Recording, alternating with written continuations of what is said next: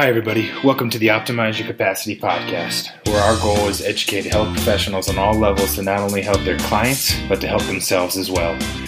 We hope you enjoy the content that we're going to be discussing today, and if you do, please subscribe to the podcast.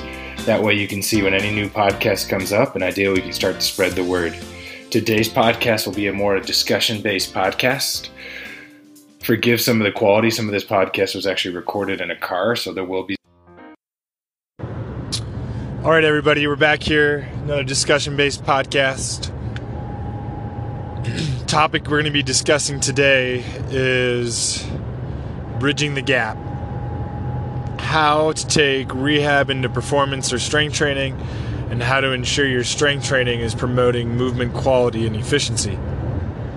You hear a lot of awesome quotes out there: rehab equals performance. Strength and load is really the only way to promote accommodation and changes. You also hear studies about how the most highly recruited or highest EMG studies out there for core exercises or functional movements such as deadlift and squatting, where a dead bug and a plank have a role, but really to get functional core strength you need to do functional things. These are all really great. And I really think we get the concept that if we want wellness and performance to be a long-term goal, strength is king. So with these concepts understood, which I think we all have a good grasp of, is then how do we blend this? Because if you're in the rehab world, it can be hard not to get stuck in the rehab world and just have people do bridges for the rest of their life. Likewise, if you're in the training world, you can sometimes get stuck and just ignore significant and potentially harmful movement patterns. So how do you blend the two? So I think in order to describe how to blend the two, there's some principles or some concepts that we really need to review. One would be the concept of pain. Another would be the concept of strength. What is it? A third would be the concept of performance, or what are you training for? What is the training purpose? And then a fourth concept that I think is important is understanding the principles of progression.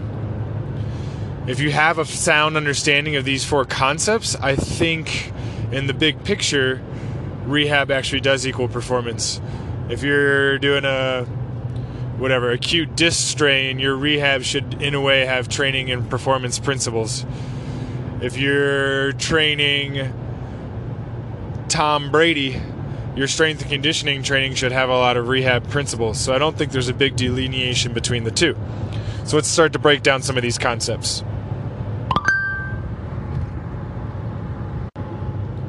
The first concept is pain.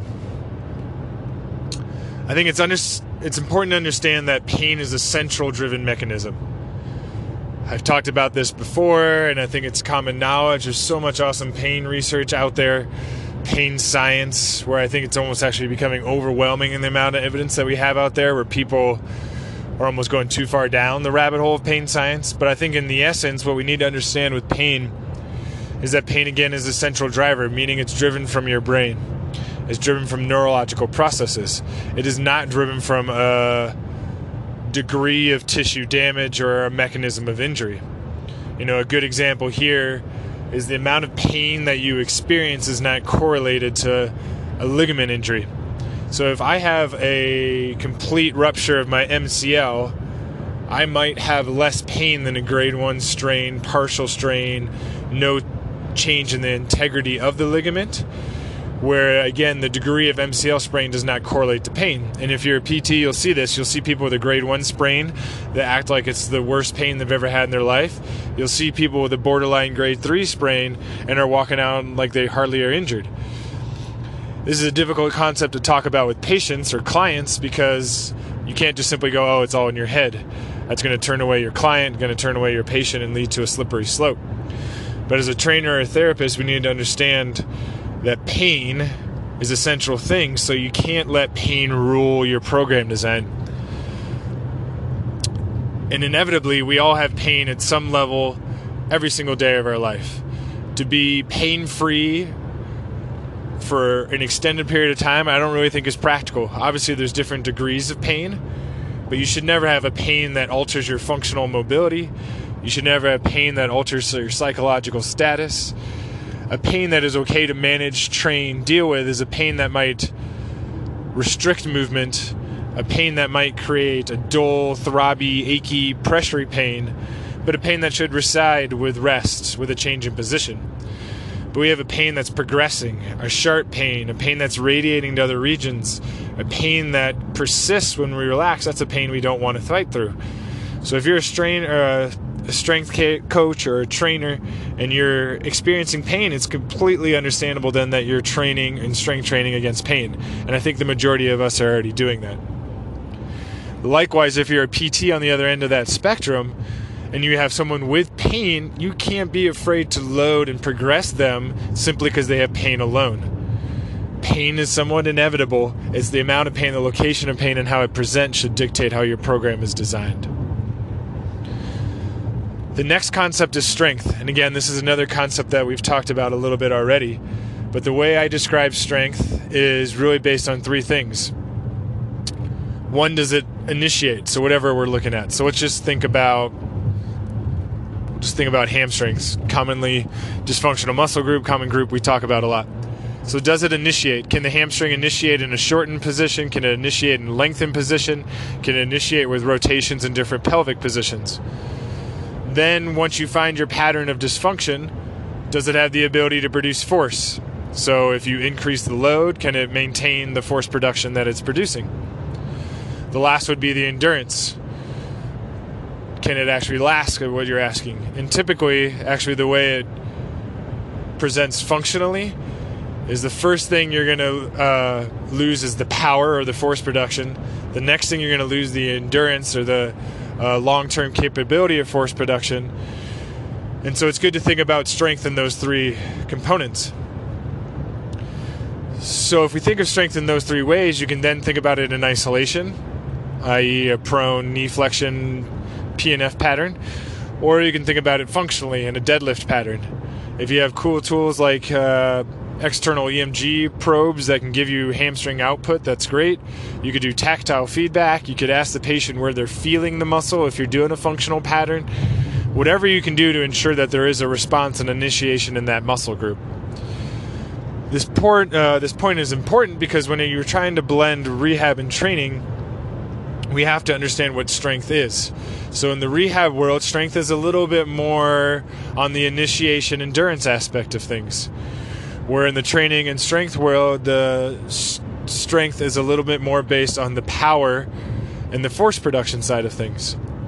So as a PT, we need to make sure that we're not just doing neuromuscular control forever, because we're probably not going to get the hypertrophy and force production changes that we need for functional changes.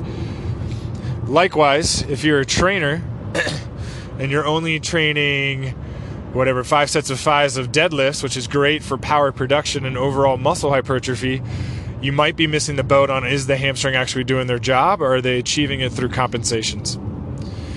So have your platform, have ways to test these three pillars of strength, so then you can correlate your strength testing to your purpose. Is it neuromuscular? Is it force production? Is it endurance? Is it power? Etc. The next pillar that we're going to talk about, or the next concept, that we're going to talk about, specificity, or what is your purpose with training and performance? If we don't have a purpose, we don't have any way to build the program. A common saying is if you can't test it, then you shouldn't be training it.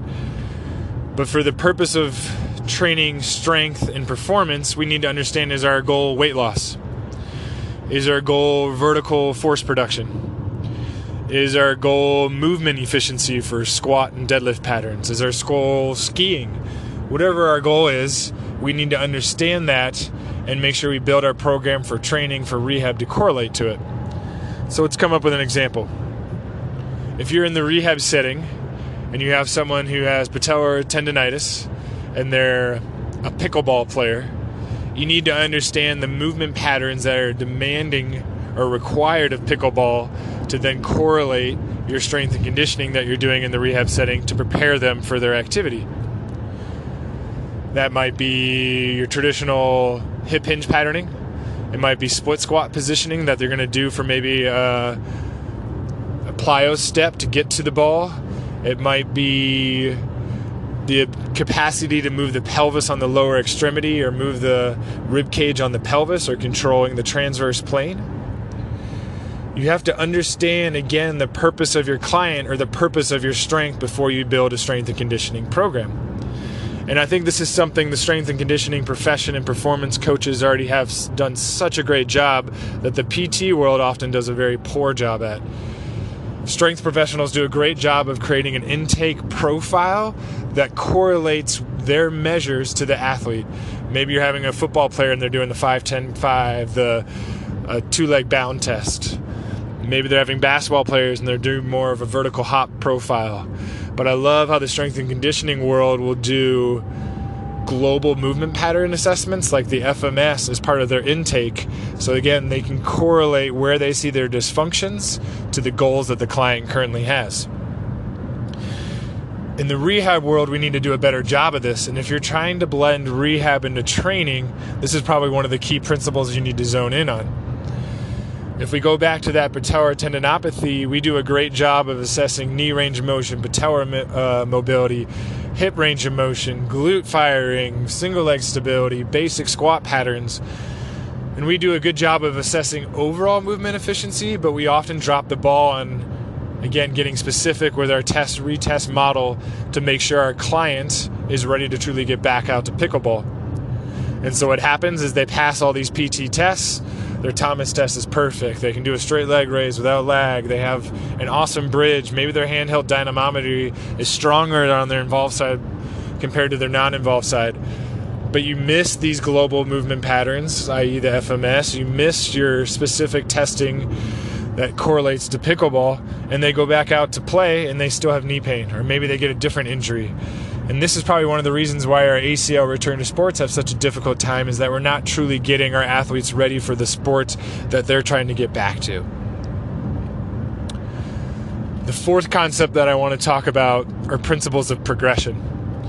And this is maybe something that the strength and conditioning people do a little bit worse with, and the PT people do a little bit better with. But again, if we're trying to blend the two, we all need to do a better job of doing this. So principles of progression are understanding quick ways to take whatever exercise pattern that you're working on and know how to make it harder or easier. If someone simply can't do a deadlift, that doesn't mean you abandon ship on the deadlift and you give up on it and maybe come back to it weeks later. You need to have ways to regress the pattern to make it easier, to groove the pattern, improve the neuromuscular control, improve the capacity to then come back to it. Likewise, if you're deadlifting a 20-pound kettlebell off the ground for the rest of your life, you're not going to get the adaptations that you're looking for to build strength and eventually change performance. So what are some principles of progression that we should all have some foundational knowledge on how to quickly change to make it harder or easier? One would be base of support. Two-legged stance. Even before that, assisted and TRX. Maybe they're even supine, prone, quadruped, modified weight-bearing positions. Then you're having them in a two-leg stance. Then you might go in a split stance. Then you might go into single-leg stance. And then you might go into more of a plyometric position where it's two-legged based. Then you're maybe going 2 to 1 leg on a plyometric, and then you're doing single-leg plyometric. But your base of support, or the amount of weight-bearing surfaces you have, is a quick, easy way to progress or regress. Another one would be planes of motion. And I think PRI does an awesome job of describing exercise progressions in planes of motion. One would just be the sagittal plane is where you would start. Flexion, extension, forward and back. Step 2 would be the frontal plane, adduction, lateral movements. And then the third, or the hardest plane to control, would be the transverse plane. Now, you don't have to be cookie cutter. It's not like you do every single exercise in the sagittal plane before you progress to the frontal plane. But you might do a higher loaded, higher speed exercise in the sagittal plane and a lower loaded or a lower speed exercise in the frontal plane. Another principle of progression would be the surface. You could have a stable surface like the ground. You could progress to a unidirectional unstable surface like a balance board. You could progress to a triplanar unstable surface like a BOSU. You could have a triplanar unpredictable surface such as the shuttle balance. Again, quick, easy ways to make the exercise easier or harder. Another obvious principle would be load. Load can sometimes just simply be gravity assisted. So you're doing an exercise like a overhead raise and side lying, where they're partially fighting gravity and then progressing to a standing position. Load can also obviously be the weight. So going from gravity resisted to holding a band or tube resisted to eventually holding a weight or a kettlebell. Load can also be changed by the rhythm of it or the time under tension. So if you have a one-to-one relationship, the load would be technically easier than maybe a 4-to-1 eccentric to concentric relationship, or a 4-to-4-to-1 of an eccentric isometric concentric relationship. Load has so many different ways to progress and regress outside of just simply changing the weight. Another principle of progression would be speed. And I think this is something with the PT world that we could do a better job of. Even if I'm 75 years old, I need to be able to produce some sort of force production to get out of a chair. Even if I'm 75 years old, I need to be able to produce some sort of speed and force production to move up and down a step, to cross a crosswalk, to move out of the way of something coming at me. In the PT world, we typically do more prolonged holds, maybe more of your traditional one-to-one ratios, and don't really get into speed. So ways to change speed would obviously being more of like a one-to-one relationship or a metronome of 1 second up, 1 second down. You can also change speed by simply making more of a plyometric exercise where you're forcing them to move faster or the activity won't happen, a self-limiting exercise. You can change speed with the use of something like a Kaiser pulley system that gives you a watt or force production number, which is a speed-related measurement.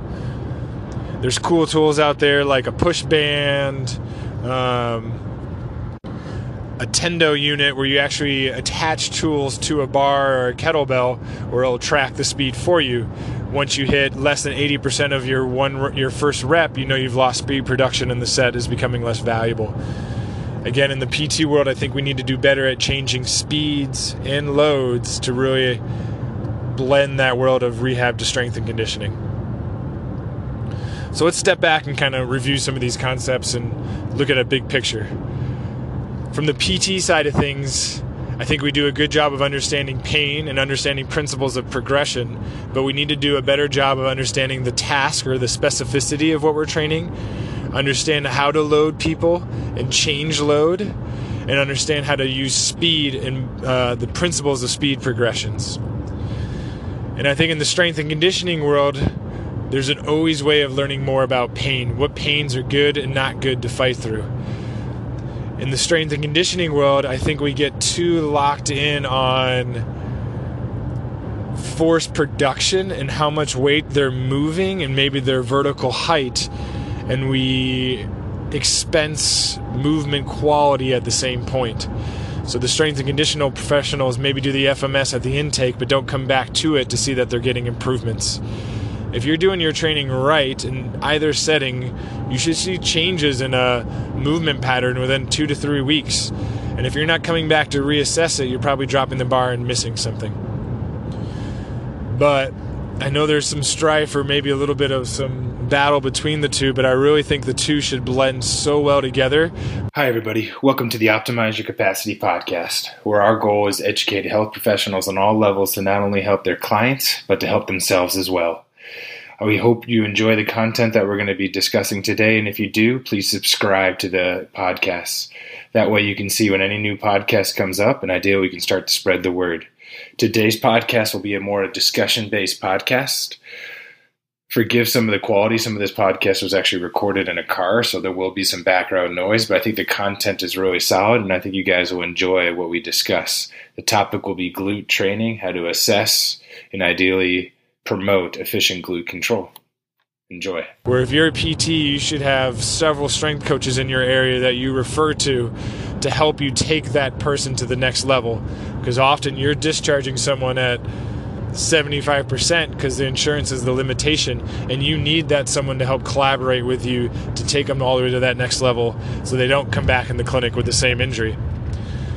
If you're a strength and conditioning professional, you need to have a team of PTs, chiros, health professionals that help you manage those difficult people who are having pain that you can't figure out, help you manage those clients who you've done everything in your tool bag to get the squat pattern more efficient, but you've come up short. That collaboration is huge, and I think both sides need to always be having that, wearing both hats of blending strength and rehab. I hope that was valuable to you guys. I hope some of those concepts you can take away. And the big thing is I want you to leave with this, with a good observation of where your own shortcomings are, and hopefully some motivation to find some professionals in your area that you can collaborate with to make sure that all of our clients get the best outcomes possible. Enjoy, and have a good day. Hey everyone. Thank you so much for listening to today's podcast. Our goal is to help individuals like you learn practical knowledge you can apply today. If you want more information about how you can improve your capacity, visit our website at capacitypt.com. We have tons of info, including blogs, exercise videos, ebooks, and more. We're soon to offer services such as mentorship for clinicians and trainers, as well as online rehab and training. Stay tuned. If you like this episode, it would mean the world to us to leave a review. Again, our goal is to help and influence as many people as possible, and the best way to do that is through word of mouth. Leave us a review, tell your friends about it, shoot us an email with your feedback. We wish everybody the best. Expand your capacity.